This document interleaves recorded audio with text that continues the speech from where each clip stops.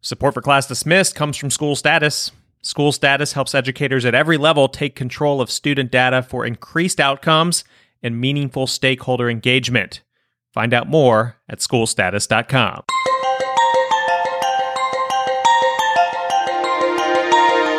You are listening to Class Dismissed, episode 215, and I'm your host, Nick Ortego. This week, what is managing up, and how can you get better at it? Stay with us.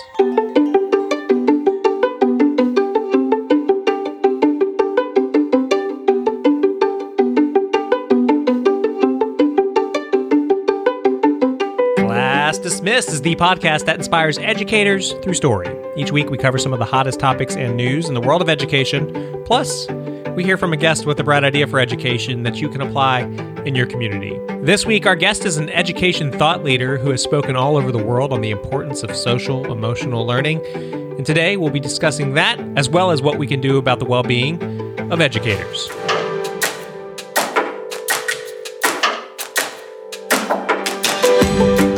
Hello, everybody. Nick Ortego here, and I'm joined by friend, Director of Curriculum and Instruction, and co-host Christina Pollard. Christina, have you tried out the Wordle yet? Do you know what I'm talking about when I say Wordle?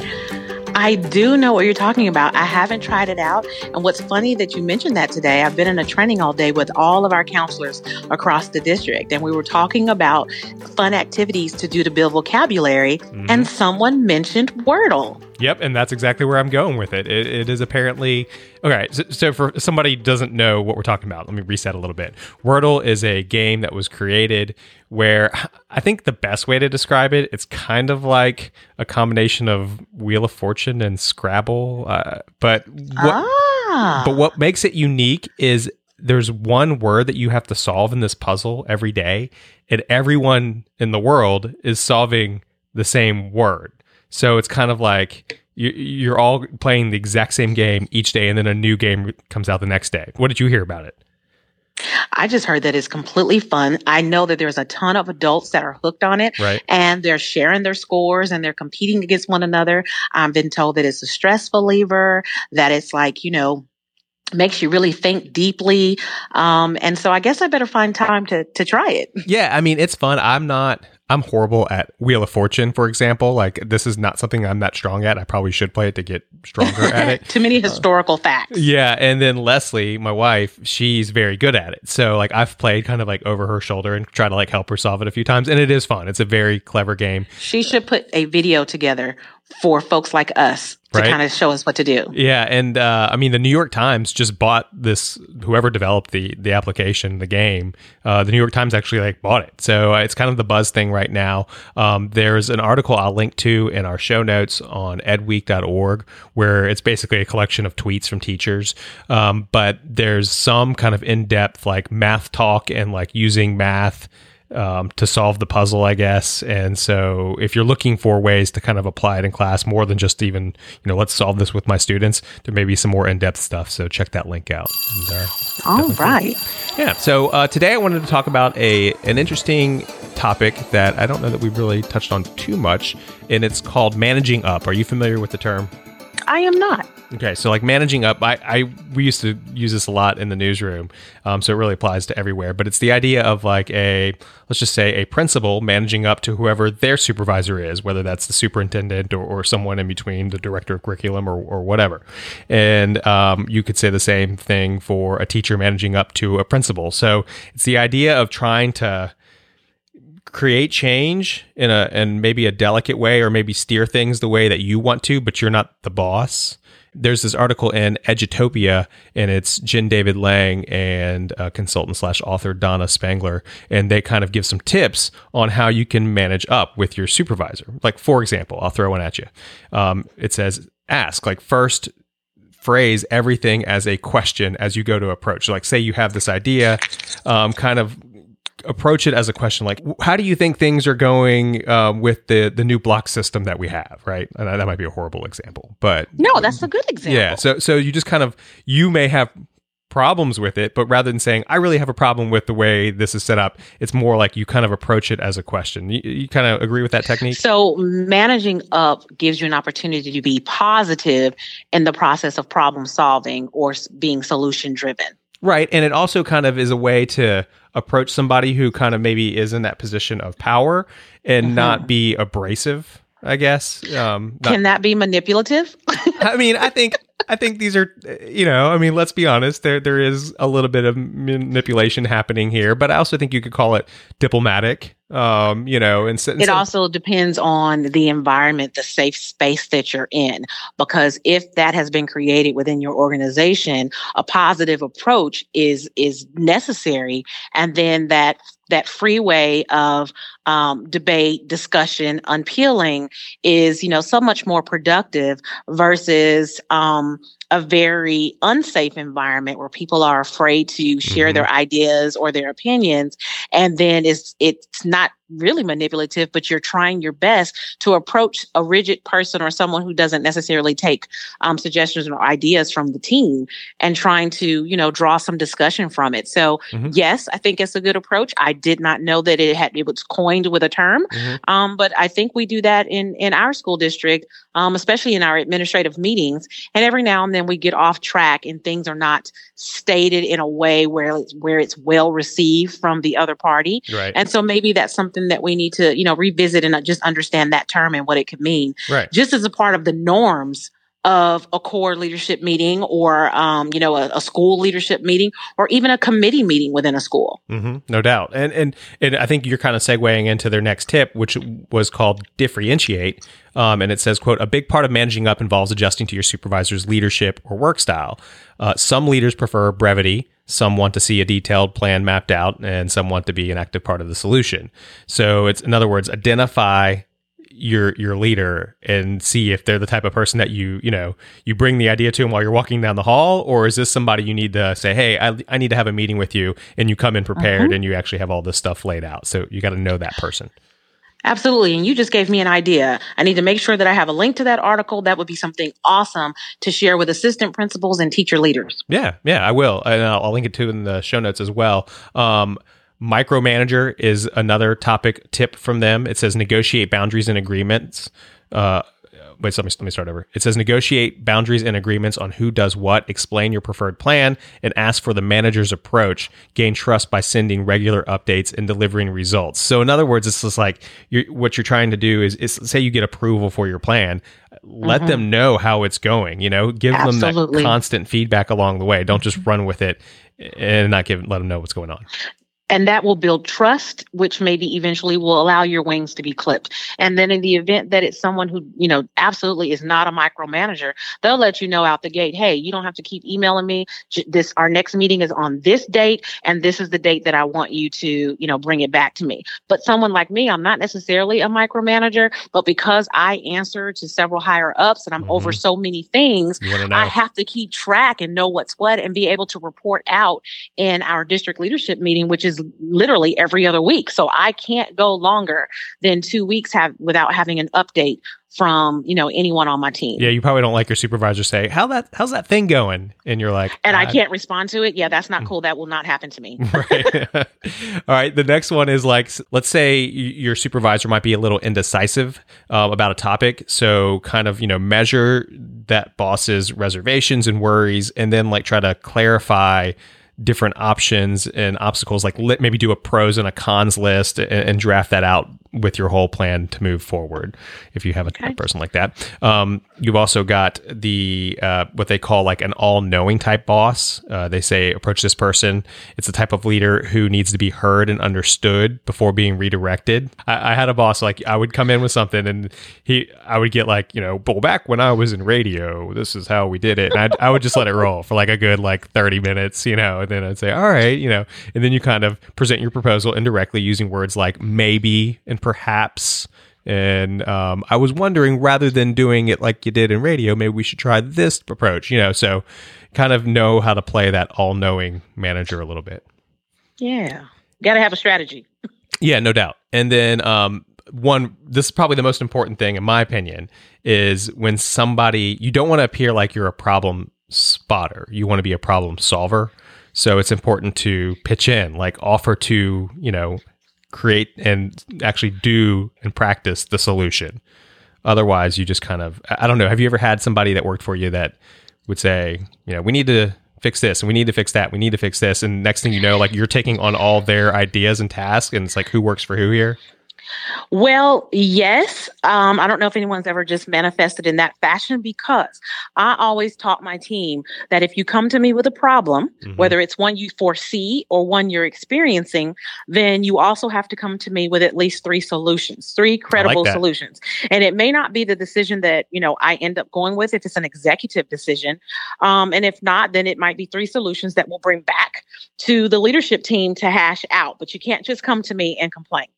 I like that. And so, again, if you were managing up, or if I was managing up to Christina, I certainly would come with my solutions and come ready. And then that's really what this is all about. So, like, how do you approach that boss and be ready? But you got to know your people. And luckily, I've had a wonderful time getting to know my superintendent a little more deeply as I'm working now at the central office level.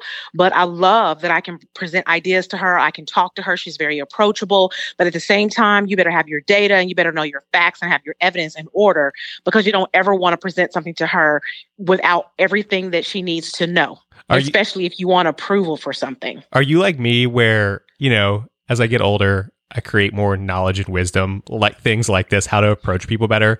And then I reflect on maybe my tone and approach when I was in my 20s and I cringe. Do you get like that? I do. And to be honest with you, over the last year, really the last calendar year, I really feel like I've been through no better word for me to say than a metamorphosis. And when I look back over the years and some of my experiences and how I handled them or how they impacted me, I really have matured and come a long way. Also, life experiences oftentimes impact, how we operate within the work environment.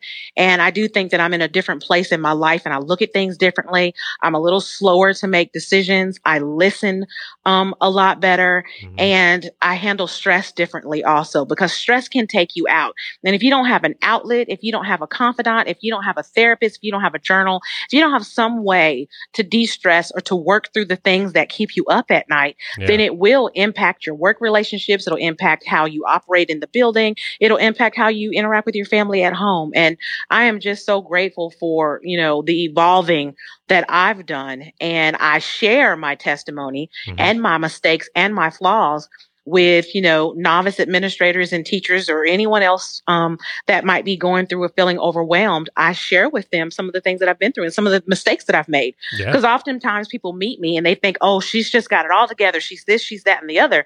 And I am quick to tell them, honey, I've arrived here. This is not how I've been like, and I'm still every day hoping that I continue to evolve and grow. And that's why I love our podcast so much, because I feel like you and I learn and grow from each other. Right. Absolutely. And I think the idea of being able to reflect and see that you've grown is, that's part of being mature, and that's a win. Like, you could look at it as a negative, like, oh, I used to be this and now I'm this, but no, like, that's part of growing, is just having that awareness. You mentioned something about stress. How do you not sweat the small stuff? How do you go home at night and you've got, I would say 10 little conflicts, small little tiny conflicts that you're actively managing. How do you turn that off so when you wake up at 3 a.m, they're not on the forefront of your mind? And I think that's where I have evolved the most. I'll just be completely honest. I'm an overachiever. I'm obsessive compulsive. I'm extremely organized. I'm a problem solver before the problem arrives.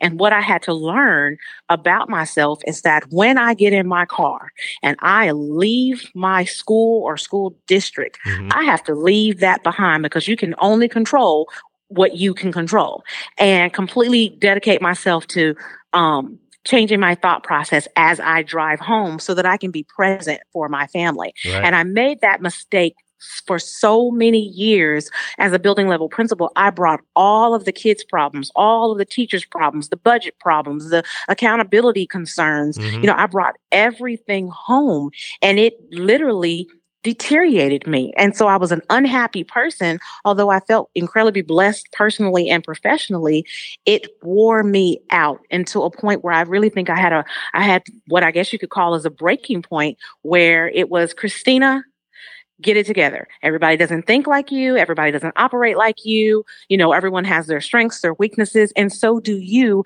And then I had to value myself for exactly who I am and how I am, and not worry about what other people think of me. What other people think of me is no longer my business. Mm-hmm. And it took me a long time to realize that. And I think that comes from the great burden of being a first generation college graduate and everyone having such high expectations of me, Right. and myself constantly feeling like, am I doing enough? Am I representing the family well enough? Am I serving in my building well enough? And am I making my superintendent proud? Well, now I don't worry about that. Am I serving kids? Am I giving teachers what they need? Then I go home proud. And then you serve yourself too, right? Like you gotta you take care of yourself at the beginning, at the end of the day. I mean, I used to always, when I was in a very stressful position, it was the same time that President Obama was president. And I thought, like, here's a guy who's got all the weight of the world on his shoulders. And then I would see like video of him at his like kids' soccer games, and he looks super chill, right? Like he's like clapping and chatting with people. And I'm like, how do I get there? How do I get super chill at my kid's soccer game? Because I'm still thinking about work. And like you said, you take it home with you. So I think it's some people maybe can do it easier than others, but it is a skill to learn how to let it go. Well, it happens at everyone's personal time. We just all evolve at different cycles. And so I'm just grateful for where I am. I've, asked and prayed and asked forgiveness for anybody that I've ever offended or frustrated through my own personal battles. And then I just move forward. I've forgiven myself and I've forgiven other people for things that, they've done too. And I think forgiveness is a key part of how you can let things go. You just can't carry it on. It already happened. You can't change it. You're going to lose out on a wonderful moment in your life worrying about something that was done or said yesterday. I love it. Great advice. Good conversation. Christina, are you ready for today's Bright Idea? I can't wait. All right. Our guest in today's Bright Idea segment is an education thought leader who has spoken all over the world on the importance of social, emotional learning and the power of music education. Nadine Levitt is also the founder and CEO of Wurrly EDU and the PD Reimagined initiative. Nadine, welcome to Class Dismissed.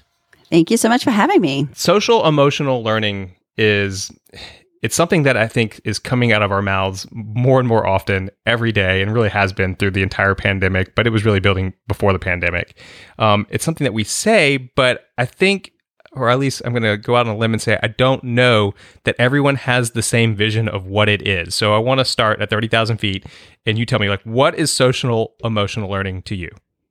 That's a really good question. So social emotional learning, and you're right, by the way, I don't think everyone has a shared vision for what it is.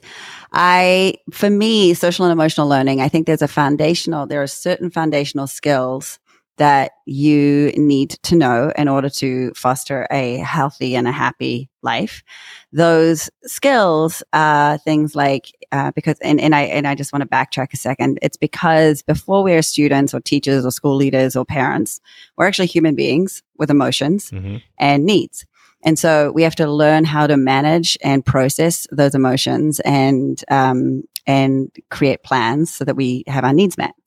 So those are the sort of foundational pieces to this. So it's skills like, for example, emotional identification. So being able to identify and acknowledge your emotions, being able to process and manage your emotions and understand how they work. And that will then tie to relationship building, responsible decision making. It also has a lot to do with self-awareness. So understanding what makes you tick, because your emotions can hijack you in a really big way. So if you can have a healthy response to your emotions, I think it is the first step to being able to achieve any of those other sort of skills. Self-awareness is first, and then social awareness comes second, how you fit in with others. And that again ties to relationships, connection to people. And then you have skills like planning. How do you set goals and how do you plan? How do you collaborate with people? How do you, goal set basically? And those are all part of social and emotional learning for me. Is the skill of social emotional learning, is it something that we're doing right in the classroom, or do we need a lot of improvement on, in your opinion? I know that's kind of a big, broad question. Well, it depends on which classroom, right? Right. Generally, no. It's very interesting. I see it in the music classroom a lot because a lot of music teachers will say, well, my kids are, because they're doing music, there's also some social and emotional learning happening. And I mean, yes, there's some social and emotional skills being developed, but unless you're purposefully sort of signposting it, I don't think it's actually effective. And you can't really call it social and emotional learning if you're not signposting it. I do think that there are some really great programs, and a lot of schools have really gone a long way to teach about social and emotional learning. Mm-hmm. And there are some great programs, but it's very, there's a lot of distance between different classrooms and different settings. In my opinion, it would be great if we could start a little younger and really start with that first step of how do we identify and acknowledge and direct our emotions, and do it in a way that's both simple and empowering.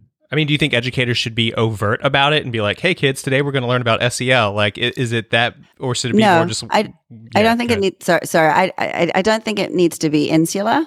I think it can be, but it has to be signposted. So an example would be, so if we were in a music class and I said, okay, we're going to learn the song, but in your head, if you're not set out to be a musician and you don't really have your heart set on being a professional musician in your life, then that goes into the not important right now pile. And it's going to be really hard for you to access anything that you learned in that setting. But if I said to you, hey, we're going to learn the song, but this is just problem solving 101. So what do we do when we're problem solving? We recognize patterns. We break it down into bite-sized chunks. We recognize patterns. We create a schedule for ourselves. We check in with ourselves as to how we're doing and adjust accordingly, right? So this is basic problem solving. So you're signposting it for people, though, so that you're in the moment saying, this is why it matters. Mm-hmm. And so same with social and emotional learning. When it's just insular, I think it goes into a meaningless state for a lot of people because they can't see that it would ever mean anything in their real life. When you do it in context of something else that you're doing, or you attach it to something in your real life, then it becomes meaningful. Right. And you're a busy person. You've got several irons in the fire, one of which, and you were mentioning music, is Wurrly EDU. I've checked out the app Wurrly, and I think there's more to it even in terms of like curriculum and stuff you guys build in on the backside, but it's really slick. I mean, you can go on there, and I'm going to let you explain it better than me, but basically it's more than karaoke, because I think you kind of can work and sing a song and it builds like the whole lyrics with it, but you can also control the key that it songs in and so forth. Am I explaining this well? Am I doing this? Yeah, no, you're doing it good. Yeah. So it started, we started with Wurrly, which was sort of, for lack of a better description, sort of karaoke on steroids concept. And that was an app that, yes, allowed you to change key, speed, and instrumentation before recording yourself, adding sort of cool filters and then sharing it.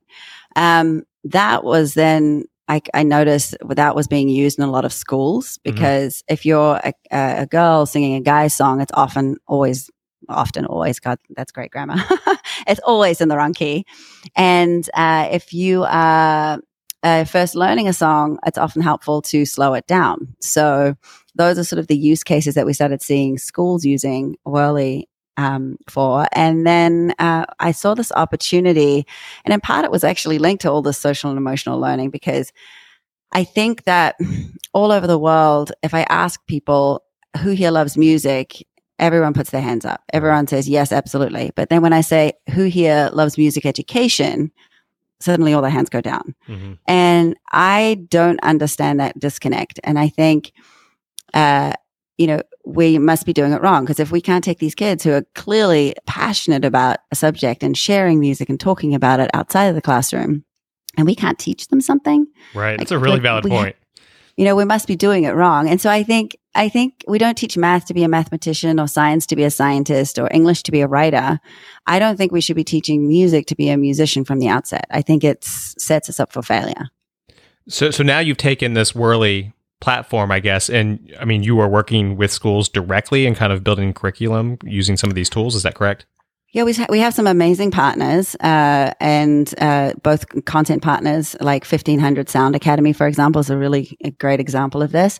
So we have a partnership with the Grammy Award-winning producers and singer-songwriters, and they have this amazing school that allows people to go and become sound engineers, or there's artist branding and music business and those kinds of courses available for actually adults. And we've taken those curriculums together and made them something that schools can digest. And so it's something that can start as young as middle school, but you can try on these careers.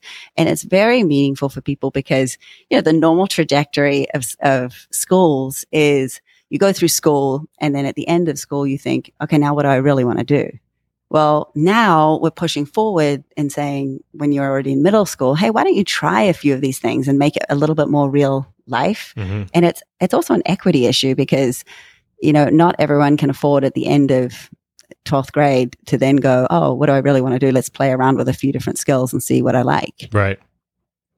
Well, another project and important initiative, I should say, that you're working on is PD Reimagined. And this is kind of ties back to something that we talk about a lot on the Class Dismissed podcast. And that's just like the concern we have for recruitment of new teachers and retention of existing teachers. And I think right at the turn of the year, we did an episode where somebody was predicting what 2022 is going to look like. And one of the predictions was there will be a mass exodus of teachers that will then only compound into another exodus of teachers for 2023.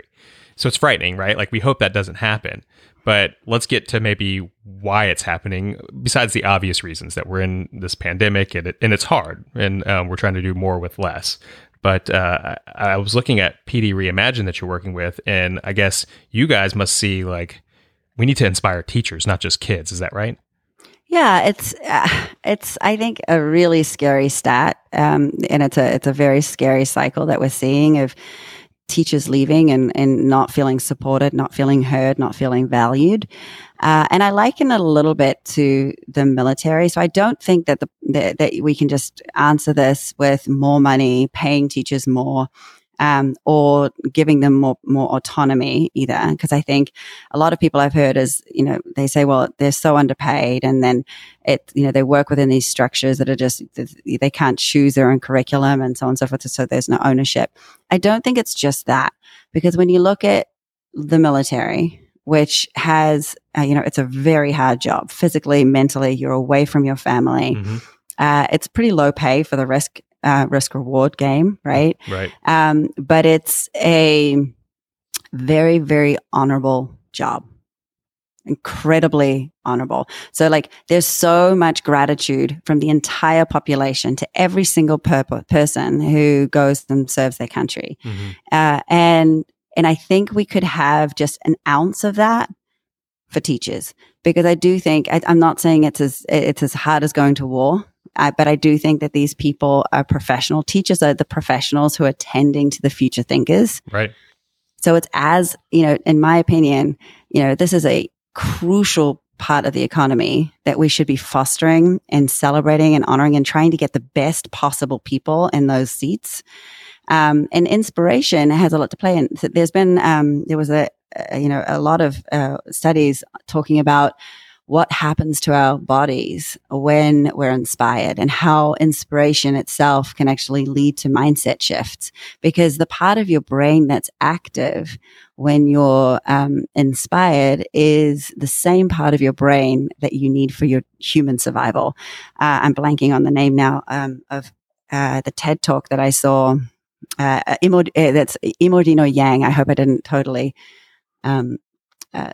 mispronounce her name, but Imodino Yang did a TED talk. I think it was 2008. And she talked about exactly that here's what happens to your brain when you're inspired, and here's what it looks like when you're on life support. Right. And that's the only part of your brain that has to be active. Literally, if you're on life support and that part of your brain's not active, your entire body still shuts down. You can't keep somebody alive.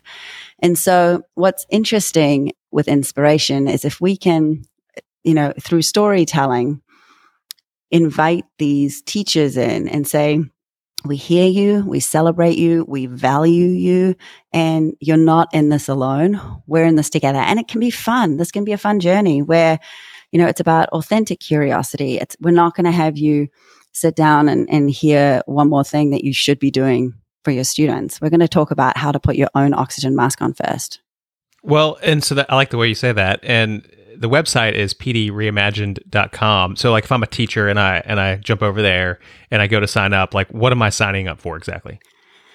So you'd sign up and it's free to be a part of this because we've had amazing partners like Nickelodeon and Wurrly EDU also as sponsors. And so it's free to participate.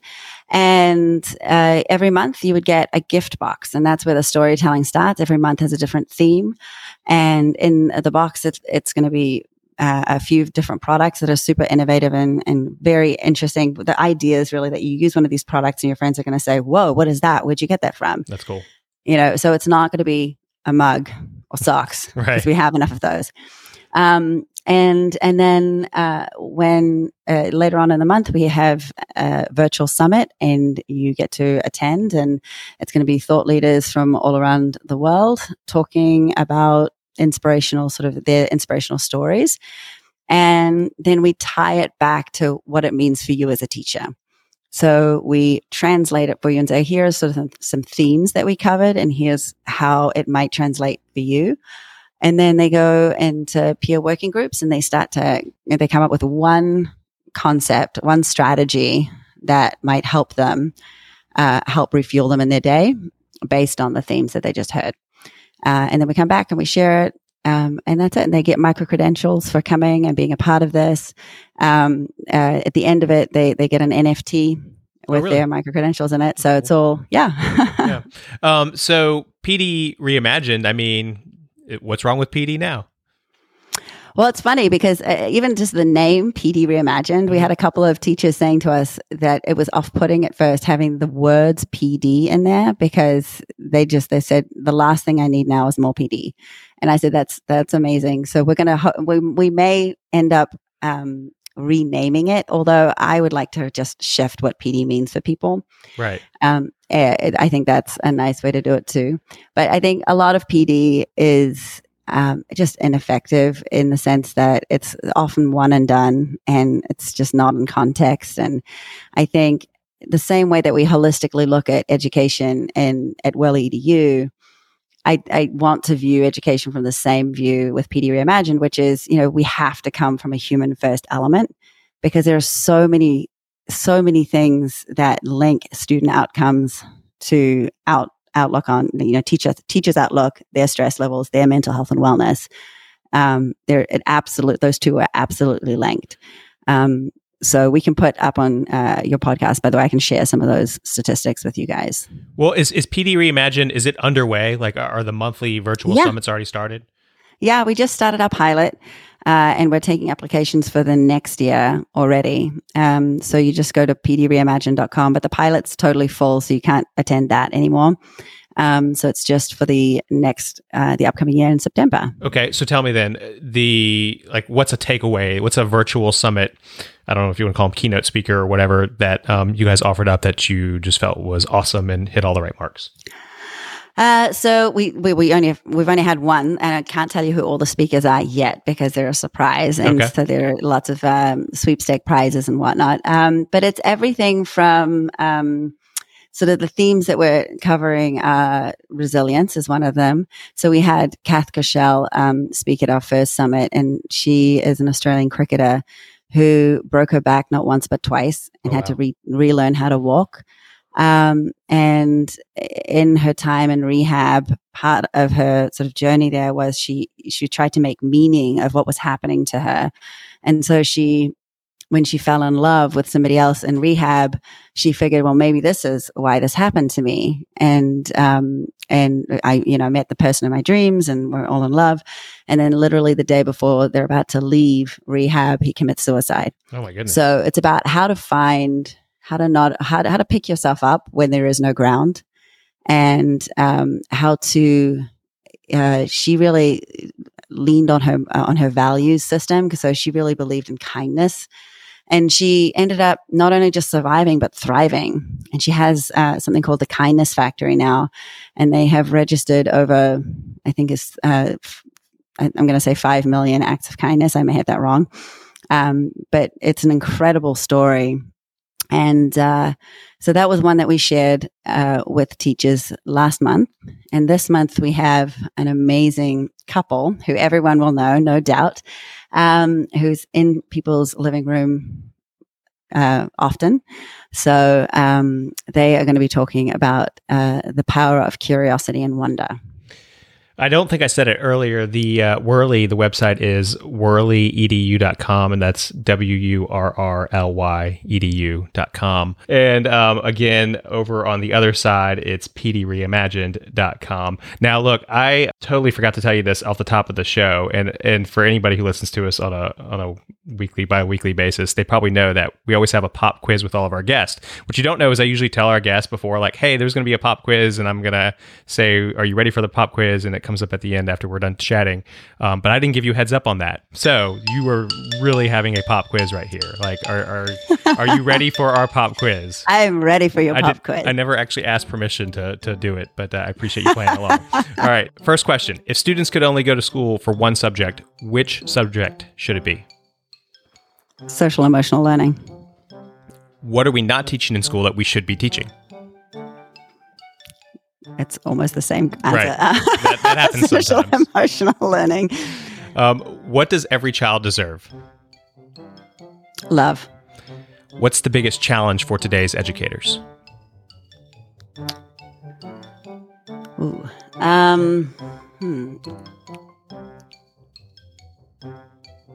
Support and inspiration. What's the best gift to give an educator? PD Reimagined membership. Which teacher changed your life? I have a couple teachers, but I think the one that I really share the story of often is Bill Cook. Bill Cook was my teacher when I was 10 years old, and I had moved from Germany to New Zealand when I was 8. So I was still struggling with English, how to sort of really with my grammar and so forth. And he really took me under his wing and helped me with my English.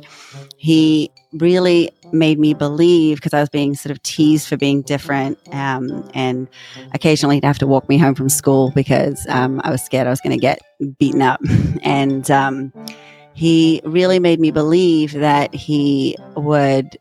that my curiosity was a good thing, and that my difference and me being different to everybody was sort of like a superhero trait and a superpower. And I think, I am so much who I am today because he saw something in me that I didn't see in me. Right.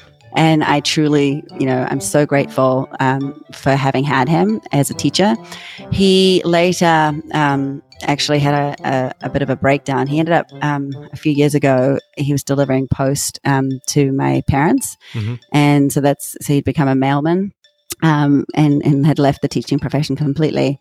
And there's absolutely nothing wrong with being a mailman. I think that's also an amazing job, but it's just, I was so sad to hear that he felt like he had no support at school. Right. And I was also sad to hear that he'd left because there were probably other kids who would have benefited so much from his kindness and from his nurturing. And so I wonder sometimes if he'd had more support, or if he'd had something like PD Reimagined, would he still be a teacher, and would other kids still have his support? That's quite the testimony. Have you ever been able to go back and tell him what you just said, which was just like amazing? Thank you. No, I literally was I just said to my mom, I said, I'd love to find out where he is and connect with him when I'm in New Zealand. So I'm going back to New Zealand in April. So yeah. I'm going to try and hunt him down. I mean, like in a non-stalker way. Right. But that would be pretty cool if you caught up with him. And, just really so many times, when we ask people what's the best gift to give an educator, often the answer is like, thank you. And like, yeah, so I think that would be the ultimate gift, is for you to basically tell him that story. That's really, really neat. Yeah, there was a great video. I don't know if you've seen it, but it was a great video of Adele. She was I saw that. In the audience. Emma Thompson asked her about her middle school teacher. Yeah, I had a teacher at Chestnut Grove who taught me English. That was Miss McDonald. She got me really into literature. Like, I've always been obsessed with English, and obviously now I write lyrics. But she also did street dance. She was so bloody cool, so engaging, and like, she really made us care, and we knew that she cared about us and stuff like that. And it was just, she used to have all these gold bracelets on and gold like sig rings, and I don't know, she was bloody cool, and so relatable and likeable that I really looked forward to my English lessons. And she go ahead. Was there. Hello, hi. Oh my God, I'm so proud of you. I didn't know that you were coming. It's okay, it's supposed to be a surprise. When the teacher actually stood up and they were reconnected, and instantly you saw Adele turn back into that middle school student. It was such a beautiful moment, so touching, so emotional, and I just think we need more moments like that. Absolutely. And the last question in our pop quiz: which book did you read, love, and want to recommend to our listeners? You know, this is going to sound. It's something I listened to, and I think it's better. I read it and I listened to it, but I think the Audible version is amazing. And it's Green Lights by Matthew McConaughey. I know. My wife read that. She really enjoyed it. I loved it. He recorded it, so you actually hear him read it.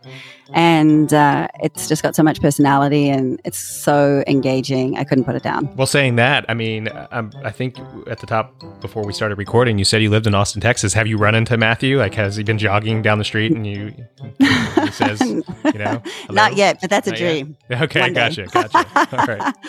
Well, good luck with that. Again, Nadine, I really appreciate all you're doing for educators out there.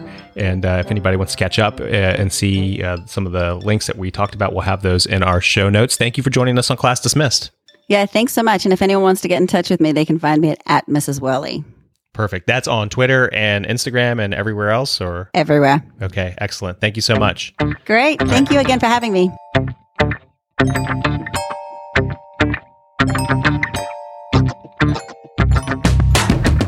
That's going to do it for this episode of Class Dismissed. If you want to send us an idea or comment, remember you can always email us at info@classdismissedpodcast.com or tweet us at classdismiss. We're here to support educators, but we need your support as well, so please subscribe to the show, and we'd also appreciate it if you could leave us a 5-star review on iTunes. On behalf of all the good people working at School Status and Christina, representing all those educators out there, thank you for listening. I'm Nick Ortego, and I'll talk with you next week. Class dismissed!